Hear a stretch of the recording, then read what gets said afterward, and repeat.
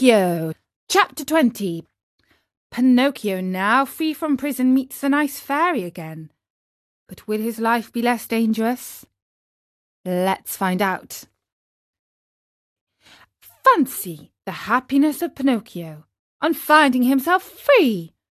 Without saying yes or no, he fled from the city and set out on the road that was to take him back to the house of the lovely fairy. It had rained for many days, and the road was so muddy that, at times, Pinocchio sank down almost to his knees. But he kept on bravely, tormented by the wish to see his father and his fairy sister with azure hair. He raced like a greyhound.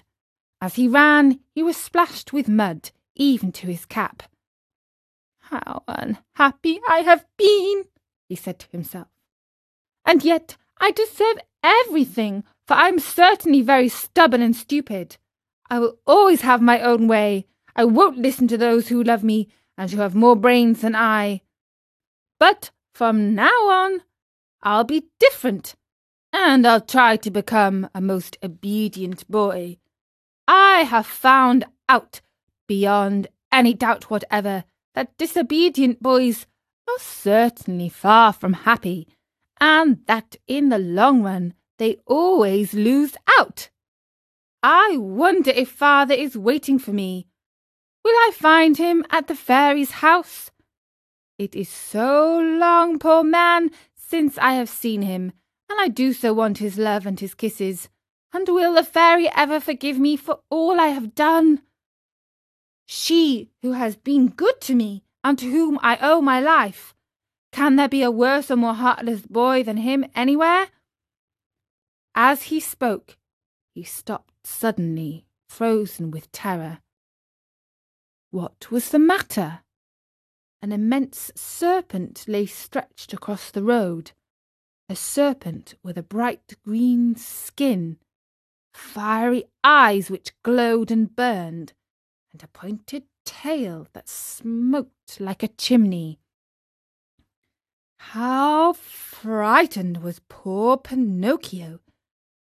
He ran back wildly for half a mile, and at last settled himself atop a heap of stones to wait for the serpent to go on his way and leave the road clear for him. He waited an hour, 2 hours, 3 hours, but the serpent was always there, and even from afar one could see the flash of his red eyes and the column of smoke which rose from his long, pointed tail. Pinocchio, trying to feel very brave, walked straight up to him and said in a sweet, soothing voice, "I beg your pardon, Mr. Serpent. Would you be so kind as to step aside to let me pass?" He might as well have talked to a wall. The serpent never moved. Once more, in the same sweet voice, he spoke. "You must know, Mr. Serpent, that I am going home where my father is waiting for me. It is so long since I have seen him. Would you mind very much if I passed?"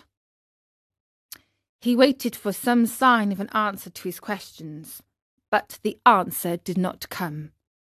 On the contrary, the green serpent, who had seemed until then wide awake and full of life, became suddenly very quiet and still.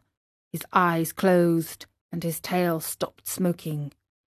"Is he dead, I wonder?" said Pinocchio, rubbing his hands together happily. Without a moment's hesitation, he started to step over him, but he had just raised one leg when the serpent shot up like a spring, and the marionette fell head over heels backwards. He fell so awkwardly that his head stuck in the mud, and there he stood with his legs straight up in the air. At the sight of the marionette kicking and squirming like a young whirlwind, the serpent laughed so heartily and so long that at last he burst an artery and died on the spot. Pinocchio freed himself from his awkward position and once more began to run in order to reach the fairy's house before dark. As he went, the pangs of hunger grew so strong that, unable to withstand them, he jumped into a field to pick a few grapes that tempted him. Woe to him! No sooner had he reached the grapevine than crack went his legs. The poor marionette was caught in a trap set there by a farmer for some weasels which came every night to steal his chickens. And that was chapter 20 of Pinocchio. Poor Pinocchio escaped the nasty serpent, but has been trapped again. Can he escape? Find out in the next chapter of Pinocchio on Storynory.com.